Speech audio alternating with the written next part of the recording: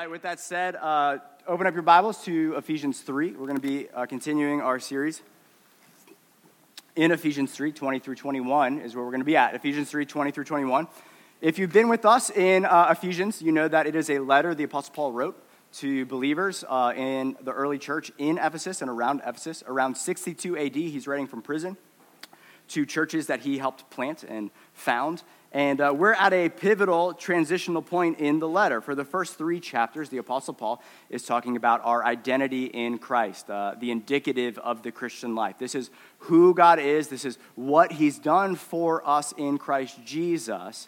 And this is who we are now because of what God has done. And then the rest of the book, chapters 4 through 6, is how do we respond to God's love? How do we respond to God's grace? How do we live our life? We are a people, Christians, who simply live our lives responding to God's pursuit, God's initiative in our life. So the indicative is chapters 1 through 3. This is all that God has done for us in Christ Jesus. And the imperative, 4 through 6, is the command. What do we now do? How should we live in light of who God is and what he's done for us? And the bridge connecting those 2 chapters is Paul's prayer at the end of Ephesians. We looked at that last week. It's that most amazing prayer. Anyone raise your hand if you started praying that prayer this week over your life? I got a couple hands over here and back, a couple heads nodding. Yeah, God, and would you empower me? Paul's prayer at the end of Ephesians is, God, would you empower the believers through your Holy Spirit in their inner being? Would you give them strength to comprehend the depths of your love for them in Christ Jesus? And would you fill them with the fullness of God? And so that's Paul's intercession on behalf of his audience, on behalf of who's listening to his letter be read in their local congregation. And he shifts today to close out chapter 3. There weren't chapters and verses here. These were added later. But for our intents and purposes, today is in verse 20, there's a shift from praise and intercession to proclamation about who God is. Instead of asking God for him to do something on behalf of the believers, he's praising God for who he is and what he's capable of doing. So before I start preaching at you all, let me read God's word before I dive into my notes. And we're going to read Ephesians 3, 20 through 21, pray, and dive on in. Sound good? All right. Ephesians 3, 20 through 21. Now to him who is able to do far more abundantly than all that we ask or think, according to the power at work within us. To him be glory in the church and in Christ Jesus throughout all generations, forever and ever. And all God's people said, amen. Let's pray. Father, we welcome you with praise. We're here for you. We're here, Lord God, to learn more about you. What kind of God are you? And what do you want? What do you desire with our lives, God? We're not here to check you off the list. We're not here to be good Christians. We're here for you, God, to worship you, to love you, Lord God, to be reminded of your goodness and your power and your kindness and compassion towards us, Lord Jesus, and what you're inviting us into, this beautiful calling to be your ambassadors, to go to the ends of the earth and just tell the world what our God is like, what our King is like. And so we commit this time to you, God, through the power of your word and the power of your Spirit. Would you have your way with our hearts and our minds today? Would you magnify, would you increase, Lord Jesus, and would I decrease? And I pray this in your name, amen. Well, when you first read Ephesians 3:20, if you're like me, this prayer makes you kind of want to shout and stand up and start testifying. You say, yes and amen, Paul, our God is able. He can do abundantly more than all that we even ask or think. And not just abundantly more, Paul says far abundantly more. And in the Greek, the impression there is super abundantly, mega abundantly, hyper abundantly more than anything we could ask or think. Meaning, God is capable of doing more than we give him credit for. He can exceed our expectations, and he does exceed our expectations. And if you and I were to audit our thinking life, our thought life, our praying life, it would actually reveal what we believe our God is able to do, right? If we were to take an audit of our thoughts, audits of our prayers, we would have an understanding of what we actually believe God is capable of doing. And so for a couple months ago, I was grabbing lunch with a friend at the transit, and I have an iPhone, a fairly new iPhone, but I'm not a tech junkie, all right? So your pastor up here isn't all into like the gadgets and all that stuff. I just need text, calls, whatever, and a map, all that stuff, okay? Anyone here like that? Life is simple. I'm an Apple guy. Apple's simple. Don't need anything complicated. But this individual was telling me that there's this new thing on the iPhone where you can create these shortcuts on the screen, and you can press one button, and then your phone does like 1,000 things for you, right? You can set a function. I don't know what it's called. I think it's called, I tried to do it. I couldn't figure it out. It's called like a shortcut that you can do now on the iPhone where it's like, hey, if you want to go into your home gym and say, okay, you press this button, and it will connect. One button, it will connect to Bluetooth, and it will play this song on your playlist and shuffle the playlist for you. Boom, just walk in. It does it for you, right? Pretty amazing.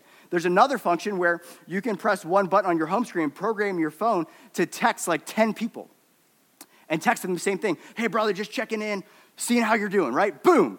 Just one, instead of typing, texting. I don't do that for you pastorally, all right? So don't think that I have ChatGPT to pastor you guys. And, hey, text them an encouraging word, ChatGPT. Like, I'm not doing that, all right? I couldn't even figure it out. But he showed me, boom, and he just texted 10 of his buddies. I was like, that's bonkers, man.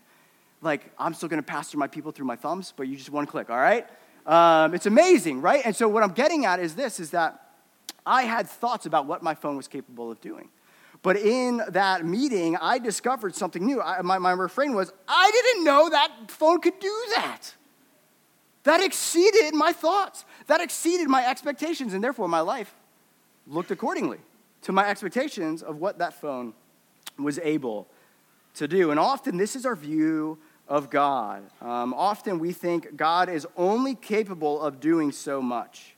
And therefore, we will live our lives expecting him only to do so much. And that was the refrain we looked at last week was that there's so much more that God is capable of doing in our lives and through our lives. And returning to the illustration I just shared about my phone, listen, just because I didn't know or didn't believe that my phone could do those things, my phone could still do those things, regardless of whether I thought the phone could do those things or not. And often in our view of God, we believe that he is actually bound by our thoughts. We have certain theology where we say, oh, God used to do certain things, and now God doesn't do these things. And because I think that, God actually listens to my thoughts, right? And I won't name certain theological thoughts, but there's certain theological thoughts that certain things have ceased, that God, the God of the New Testament who did certain things by his Spirit in Acts, no longer does those things by his Holy Spirit, healing and gifts of the Spirit, so on and so forth. And I was at a conference and I heard someone say the only problem with cessationism, that line of thinking that certain gifts have ceased, the only problem with that is God. God, small problem, right? The only problem with that line of thinking is God. And in God's grace to us, he actually isn't bound by our poor theology. He isn't bound by our lack of faith in what he's capable of doing. And God's grace to me and to our church community, as I've been on this journey and we've been on this journey, the brief brief overview of my story these past few years, is the common refrain is, to me, is wait, God is still doing that today?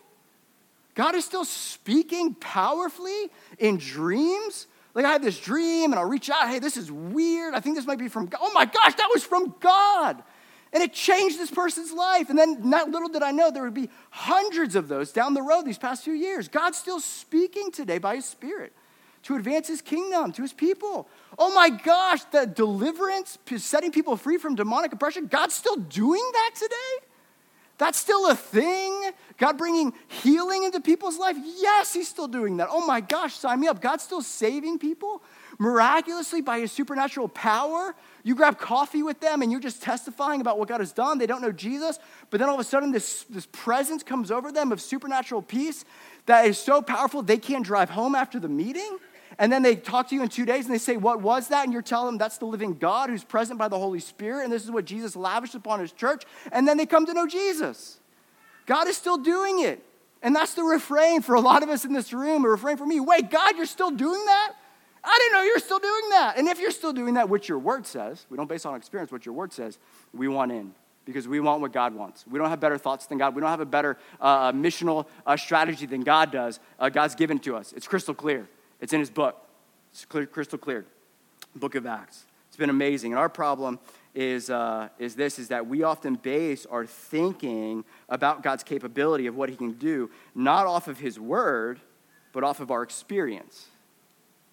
not off of his word, but his experience. And often the indictment for people who believe in the continuation of the gifts of the Spirit, that God's still healing and speaking and delivering today, is that they base that off of their experience. But there's a flip side to that coin. And the flip side to that coin is that those who don't believe in it base their thinking off of their lack of experience.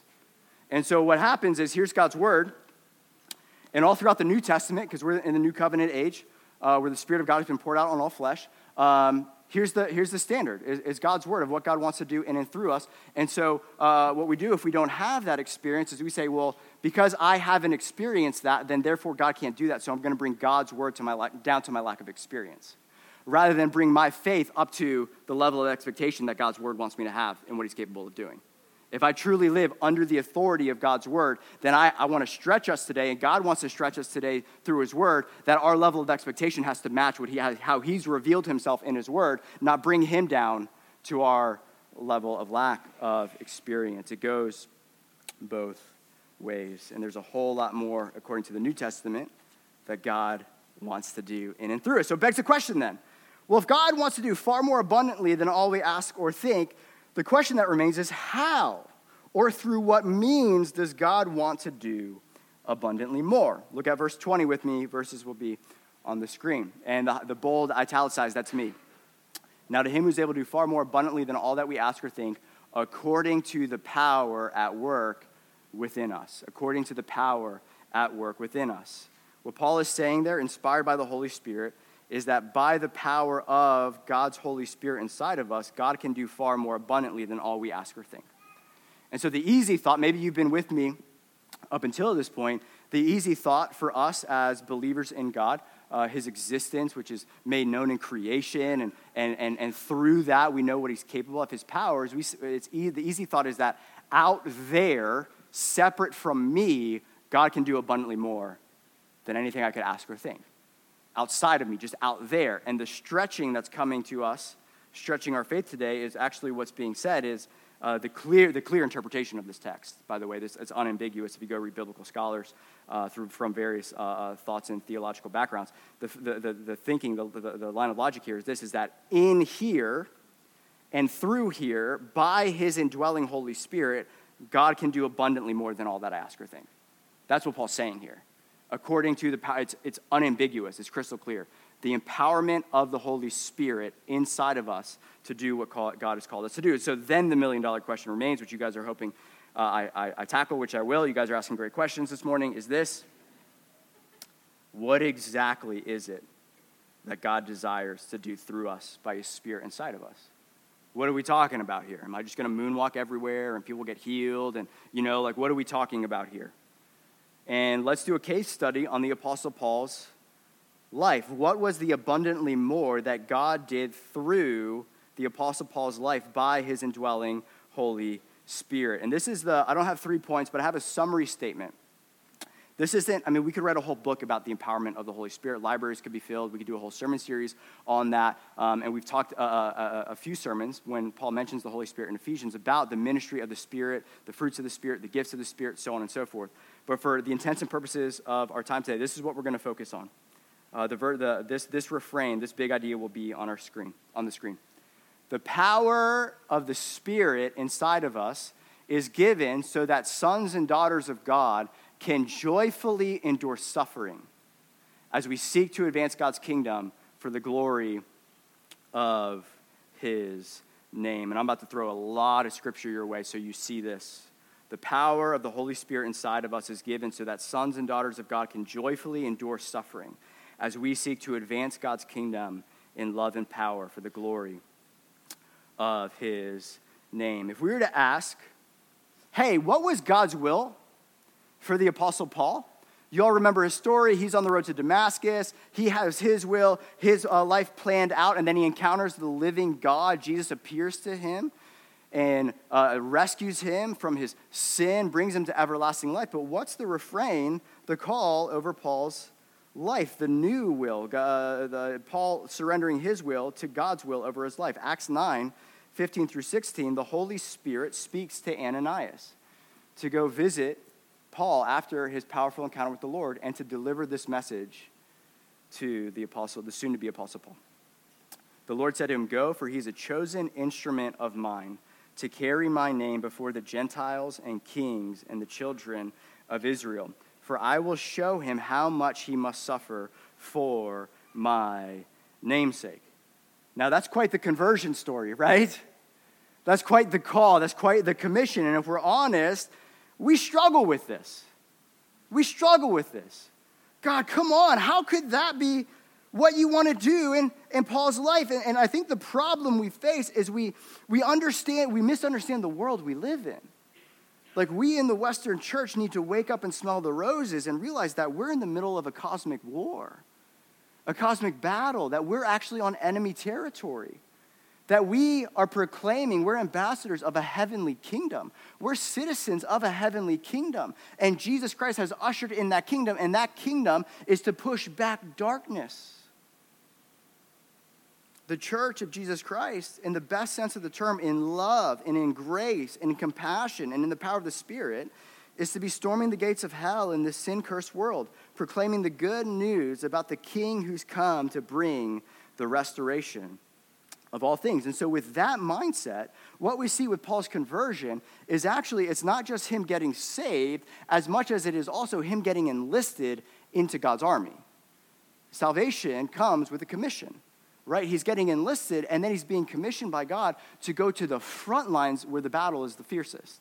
And Paul, being apostolic, being the apostle, he was God's chosen instrument to be the tip of the spear of the kingdom breaking in to demonically, infiltrated, stronghold type of territories. And if you read the book of Acts and you follow the map of all Paul's missionary journeys, wherever Paul went, riots broke out, he was beaten to death, there was demonic opposition, there was deliverance that was breaking out, people were coming to salvation, which was amazing, and so on and so forth. And what we see then, if we look at all these maps, these places where Paul went, what if those aren't just Paul went and did ministry there, but what if those are battles between the kingdom of God and the kingdom of darkness? That the Apostle Paul, coming in the power of God, is going there and proclaiming salvation, proclaiming healing, proclaiming King Jesus, that he's come, and that there's a real opposition there. There's a real darkness there that doesn't want the presence of Christ in those areas of Ephesus and Corinth and those places he's gone. Those are battles where the kingdom of God invaded and salvation came. The kingdom of God broke in. 2 Timothy 2, 3 through 4, look at how the Apostle Paul describes his journey, his calling, his mission. He's writing to Timothy, his mentor, his disciple. He calls him his son in the faith. And look at the expectation that he gives to Timothy. He says, "Share in suffering as a good soldier of Christ Jesus. No soldier gets entangled in civilian pursuits, since his aim is to please the one who enlisted him." Right? That's the expectation. Timothy, if you're to follow Jesus, it also says in 2 Timothy, he says, "Timothy, do the work of evangelism and endure suffering." Endure suffering. To follow Christ is to share in his sufferings. And the reason I want to hone in on this, wow, Nick, this was a great message so far. The reason I want to hone in on this is that God's power of his Spirit inside of us is not the magic eraser for removing difficult circumstances out of our life. You can't just be I believe in the power of God, and so health and wealth will be my inheritance, whatever. Hey, that glory's coming, amen. But until it comes, we're in the midst of a war and a battle, and the power of God inside of us by his Spirit doesn't just make bad circumstances go away. That's not how that works. We have the empowerment of the Spirit to do God's will, not our own will, right? Some of us God's going to call us to do very difficult things, to in the face of opposition, in the face of suffering, to advance his kingdom, not our own, for the glory of his name and not our own. That's the Lord's Prayer. That's what Jesus discipled his followers in. And so watch this. This is what I'm getting at. If the Apostle Paul prayed, "Lord, keep me from persecution and suffering," he'd be asking God to remove the very thing that God called him to press into. Stated differently, he'd ask for God's power to disobey God. Say, "God, give me what I need." It's like a soldier saying, "God, give me ammunition. God, give me rations, but don't send me into battle. Keep me from danger." And the prayers of self-preservation, I often find myself praying, right? And it's essentially this: Lord, help me follow you, but please keep me from persecution and difficult things. And instead, the prayer needs to be this: Lord, give me the empowerment of your Spirit to follow you into hard things, into the battle. Don't keep me from the battle. Empower me to go into the battle, to be a non-anxious presence of hope and of love and of compassion and of peace in a world that's on fire. It's not just the power of the Spirit, but the Spirit of God filling us with love, with joy, with peace, with self-control that we wouldn't have in suffering unless God, by his Holy Spirit, gave it to us. And God is a good God. He's not out to just make us all suffer and miserable. You know that God is a great Father. Read Matthew 6. He loves to provide for our needs. And yet, as we seek to advance the gospel and follow him and his call in our life, it will be difficult. We are in a fallen world. We will suffer immensely. There are things that are so hard in life that the only way you and I can endure is through a power that is not our own, through a strength that is not our own. And so instead of our prayer being, Lord, give me strength by your Spirit to follow, to keep me from the battle, but keep me safe, instead it's give me power and courage as I march into the battle. Acts 4, 29 through 31, the early church says this: they're receiving threats, there's persecution coming their way, and look at how they pray to God. And now, Lord, look upon their threats and grant to your servants to continue to speak your word with all boldness, while you stretch out your hand to heal, and signs and wonders are performed through the name of your holy servant Jesus. And watch this. God answered the prayer. And when they had prayed, the place in which they had gathered together was shaken, and they were filled with the Holy Spirit, continued to speak the word of God with boldness. They prayed, God, would you empower us not to keep us safe, but to send us back into the very thing that got the apostles arrested and almost killed, so that your kingdom can advance, because there's too much brokenness out there. This mission, Jesus, your name is too great. You are too good for it to stay in-house. We need to go, and we need to proclaim your kingdom. And if you look at 2 Corinthians 4, 7 through 10, this is what I want to hone in on. Is that some of us, this is what I want to hone in on. Some of us today are probably here, and we are battle weary. Some of you today, maybe it's been a really rough week. We're heavy laden, we're burdened. And the lie we believe is this, is because I'm not living the happy, clappy Christian life, I'm not glorifying God. And the truth of the matter is this, please listen to this. God can be just as magnified through your suffering as he can be magnified through your successes. God can be glorified as better than life's comforts in suffering just as much as he can be glorified in bringing healing and in bringing breakthrough, which we believe he still does. And some of you are here today because he's done that in your life. And look at 2 Corinthians 4, 7 through 10.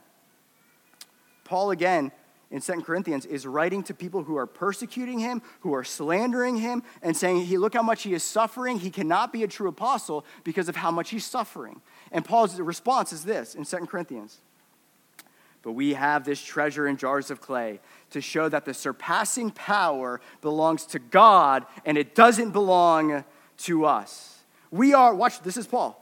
We are afflicted in every way, but not crushed. We're perplexed, but not driven to despair. We're persecuted, but not forsaken. We're struck down, but not destroyed. Always carrying in the body the death of Jesus, so that the life of Jesus may be manifested in our bodies. If you read Paul's resume in 2 Corinthians of his suffering, he was beaten, he was stoned to the point of death, he was shipwrecked, he marched hundreds, if not thousands of miles from town to town, hungry, sleepless nights, anxiety, persecution, slander. He was afflicted in every way. And we can ask, how does this glorify God? Paul's suffering. Let me ask you this. Imagine you have a friend.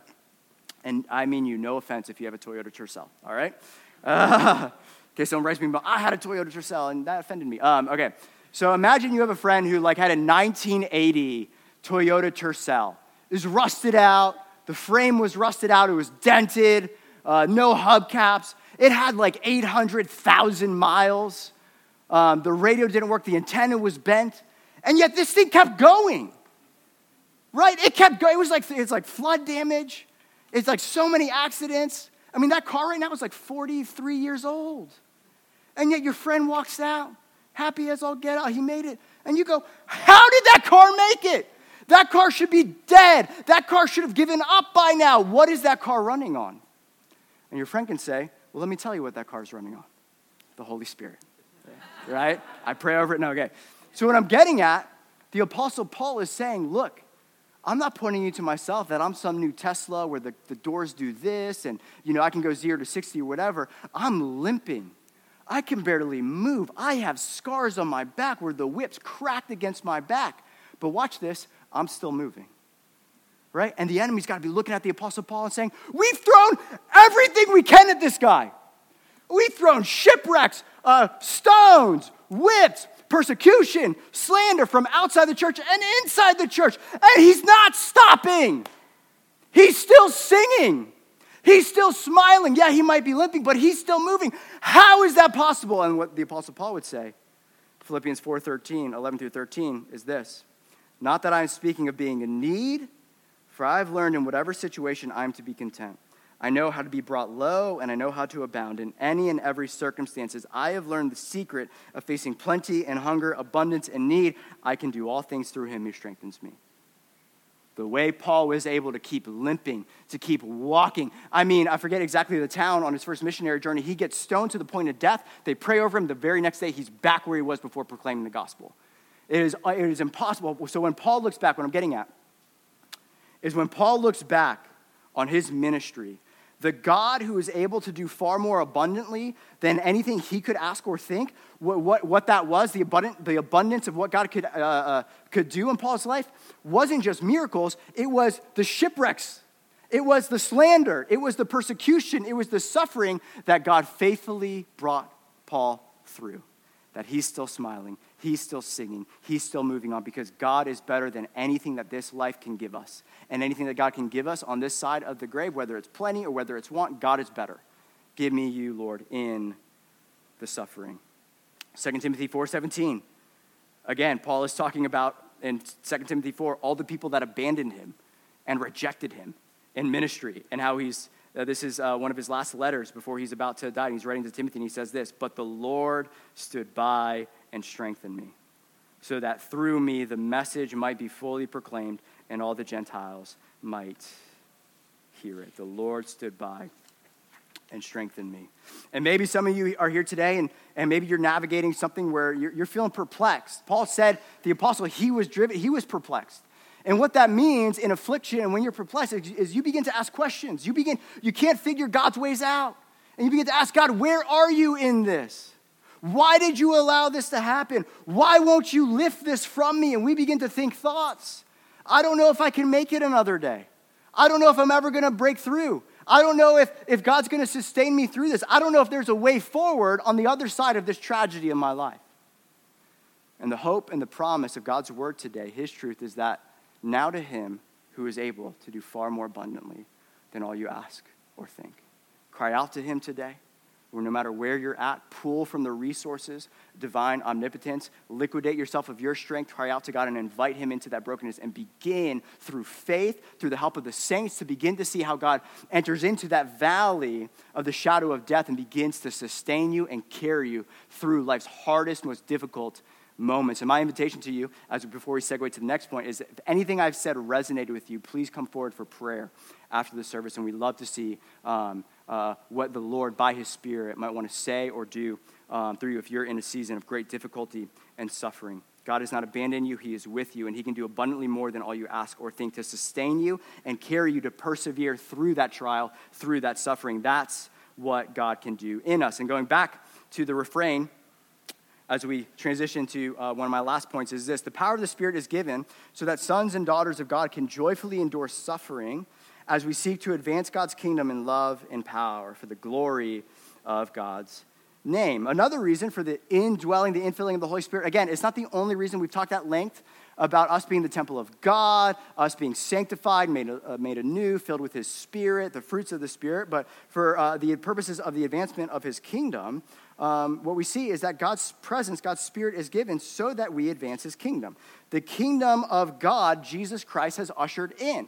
Jesus Christ came and proclaimed the gospel of the kingdom, that repent, the kingdom of God is at hand. King Jesus is here. Heaven has invaded the earth. Salvation has come. Restoration has come. The kingdom of God is bringing about the restoration of all things. So where there is sin, Jesus came and declares forgiveness. Where there is disease, Jesus comes and he's saying, listen, I'm restoring the curse of sin and death. Where there's disease, death, and the demonic, Jesus Christ comes and he proclaims and ushers in his kingdom that I'm Lord over that.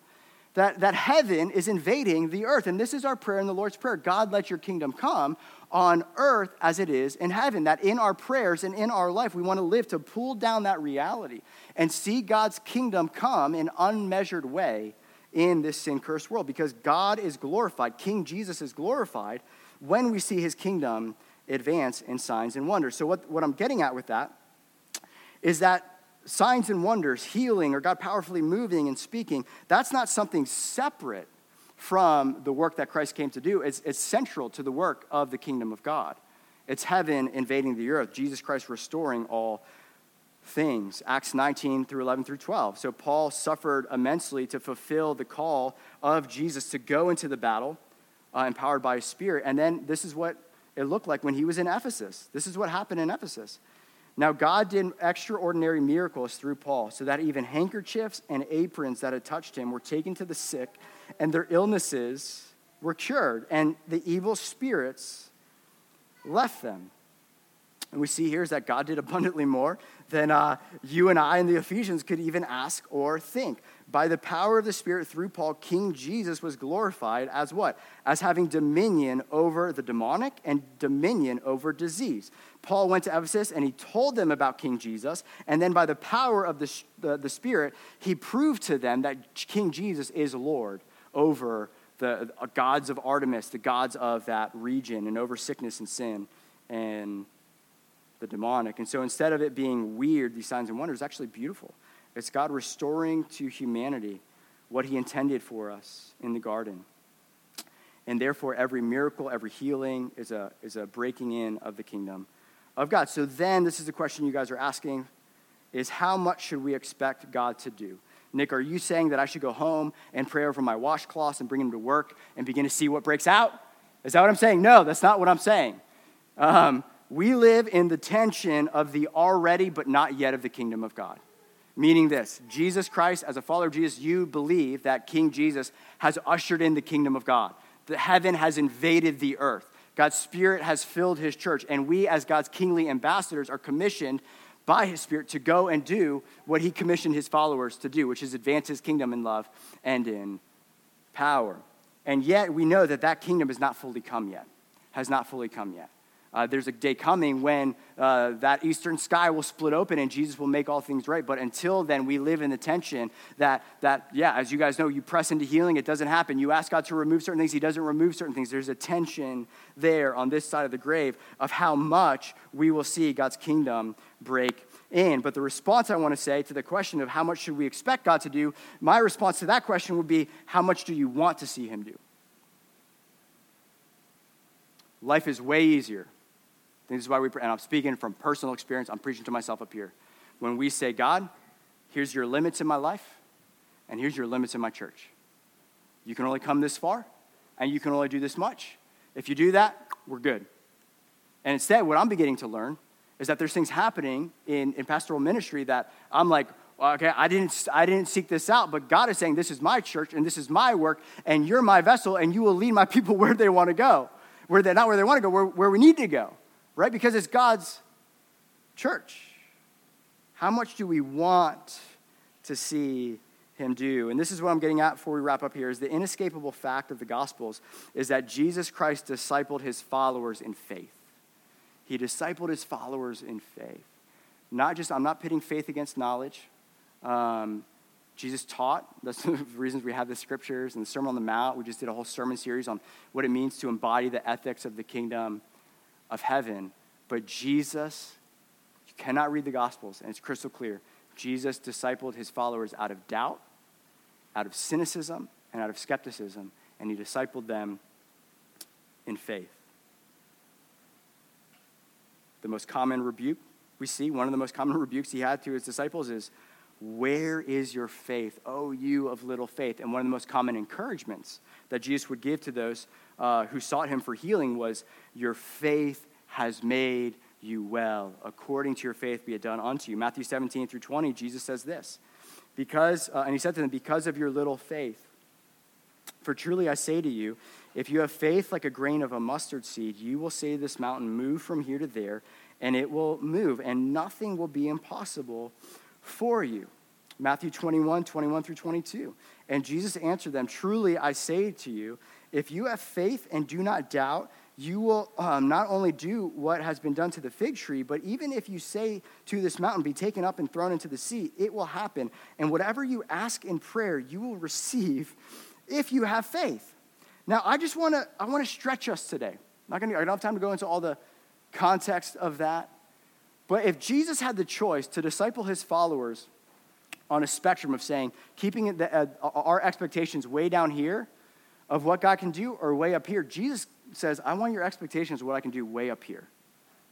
Because that's who's in the boat with you. That's who's with you by the Holy Spirit. I want your expectations way up here, not way down here. If you have any issue with what I'm saying, I'm not taking this from any name it and claim it, false, charismatic, whatever. This is Jesus.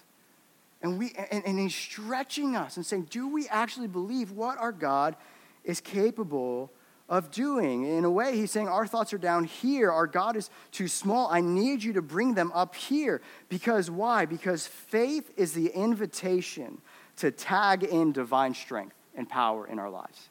Faith is the invitation to tag in divine omnipotence. This is why Jesus was so adamant about stretching our understanding of who he is and what he's capable of doing. And it's through faith that we appropriate his power. Jesus is saying, this is how much more I'd love to give you if you just believe and ask. And so right now, I have faith that there's a substance in this cup, that if I drink it, it'll give me energy and help me preach because my throat is dry, okay? And I don't know about you, but man, I love coffee, and if I have a really good cup of coffee, and there's just a little bit of coffee left, you can feel it because it's light, man, I just sip a little bit. You savor it, right? Like anyone else, like if it's a really good, freshly roasted cup, and you went to some bougie coffee shop and paid $8 for this pour over, you're like, just sipping a little bit, because there's just a little bit there, right? And so what I'm getting at is what I believe is in here will change how much I decide to access. And so if I believe that this is filled far more abundantly than anything I could ask or think or imagine, I'll open up the lid and just pour it over my head. But if I think it's just a little bit, then I'll just sip, just a little bit. Let's be reserved and let's be measured in what we think of God. Jesus talking about praying to mountains, right? And symbolically talking about those mountains that will move, right? Historically, no disciples ever looked at a mountain and said, move, right? But Jesus is stretching us and saying, have faith, not in your faith, not in what you can do, faith in what I can do. So start tagging me in, church. Start crying out to me. This is who I am. There's so much more. And we've just been, okay, God, we're good. That's great. That glorifies you. And God's saying, that doesn't bring me as much glory as I want manifested in my church. He's saying there's a lot more glory that I want my name to be glorified in the church. Is saying, give us anything and everything you want. You have your way. We take it in faith that you're the God not of lack, but of abundance, of superabundance. Come and break into my depression. Come and break into this suffering. God, sustain me through it. Help me to praise you if it lifts. Help me to praise you even if it doesn't lift. God, give me the strength to testify of your goodness and your gospel. God, give us more. We need your Holy Spirit. And this is why Jesus emphasized this so much, is because our very life depends on us living by faith. We can't live the Christian life if we don't have faith. How are we going to access divine power if we don't believe that God is present to help us? If God is present to speak to us, if God is present to comfort us in our affliction, to strengthen us in our gospel witness. If you don't have faith that he can do that, how in the world are we going to live the Christian life? This is what Hebrews 11:6 says. And without faith, it's impossible to please him. For who would ever draw near to God must believe that he exists and that he rewards those who seek him.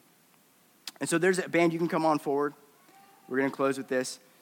On the other side of our faith, there's a mighty God who wants to manifest in our lives and through our lives and sustain us and to do more than we could ask or think or imagine.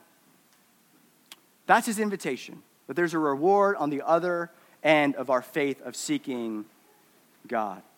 And I'll conclude with this refrain and then Hebrews 11:32 through 38. The power of the Holy Spirit is given so that sons and daughters of God can joyfully endure suffering, being filled with the spirit of love and joy and peace, as we seek to advance his kingdom in love and power for the glory of God's name. And now I'm going to conclude with Hebrews 11:32 through 38 to stretch us on the scope of what God is able to do in our lives. This is the hall of faith. This is Hebrews 11. It's all about faith. And this is what it says. Hebrews 11:32 through 38. And what more shall I say? For time would fail me to tell of Gideon, Barak, Samson, Jephthah, and of David and Samuel and the prophets, who through faith conquered king. Now, was it their faith or was it the power of God through them? It was the power of God which was accessed through their faith, who through faith conquered kingdoms, enforced justice, obtained promises, stopped the mouths of lions, quenched the power of fire, escaped the edge of the sword, were made strong out of weakness, became mighty in war, put foreign armies to flight. Women received back their dead by resurrection. Now, it doesn't stop there. But he continues, and what we're going to see, this is God's word to us today. The next slide is going to be about the suffering that God empowered his people to remain faithful to their king in the midst of persecution and suffering. That he is good no matter what comes against us in this life. Some were tortured, refusing to accept release so that they might rise again to a better life. Others suffered mocking and flogging and even chains and imprisonment. They were stoned. They were sawn in two. They were killed with the sword. They went about in skins of sheep and goats, destitute, afflicted, mistreated, of whom the world was not worthy, wandering about in deserts and mountains and in dens and the caves of the earth. And God empowered both the successes and both the suffering for his glory in his yielded church. And so today, you guys can close your eyes. We're going to pray before we take communion and worship our King. And we're going to sing a song where we're going to refrain. We sang it before worship, and the refrain is, you are good, you are good, you are good. And the refrain in that song is not, you are good when you make my life better. You are good in the suffering. You are good in the hardship. You are good in the trial. You have already saved me. You have already filled me with your spirit. I have access to your kingdom. My future is bright. You are with me. You are good, God. You are good. And I'll continue to ask and pray for that breakthrough to come, knowing in faith you can do it. And even if you don't do it, let me be like Shadrach, Meshach, and Abednego, about to be thrown in the fire. And they said, God will deliver us. And if he doesn't, we will not bend our knee to false gods. So let's go to the Lord in prayer before we take communion.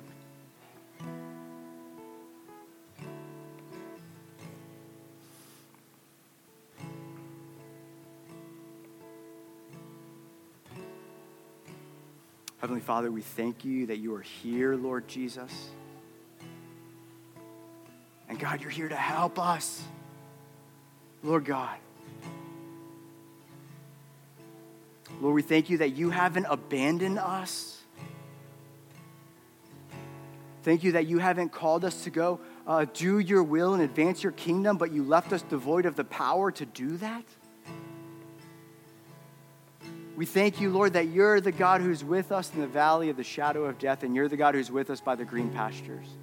And there's some of us here today who are in the valley, and there's some of us today who are in the green pastures. And the refrain from both of us today, God, by the power of your Spirit, let it be, you are good.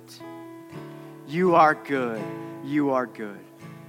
And so right now, Holy Spirit, would you come? And would you fill your temple again? We echo the prayer. We say the prayer that the Apostle Paul prayed in Ephesians 3. Would you fill us with the fullness of your Spirit? We need joy. We need your joy to endure hardship, God. We need your love to love our enemies. We need your peace to conquer anxiety. We need your self-control to endure suffering, God. So would you come, Holy Spirit, and would you comfort your flock?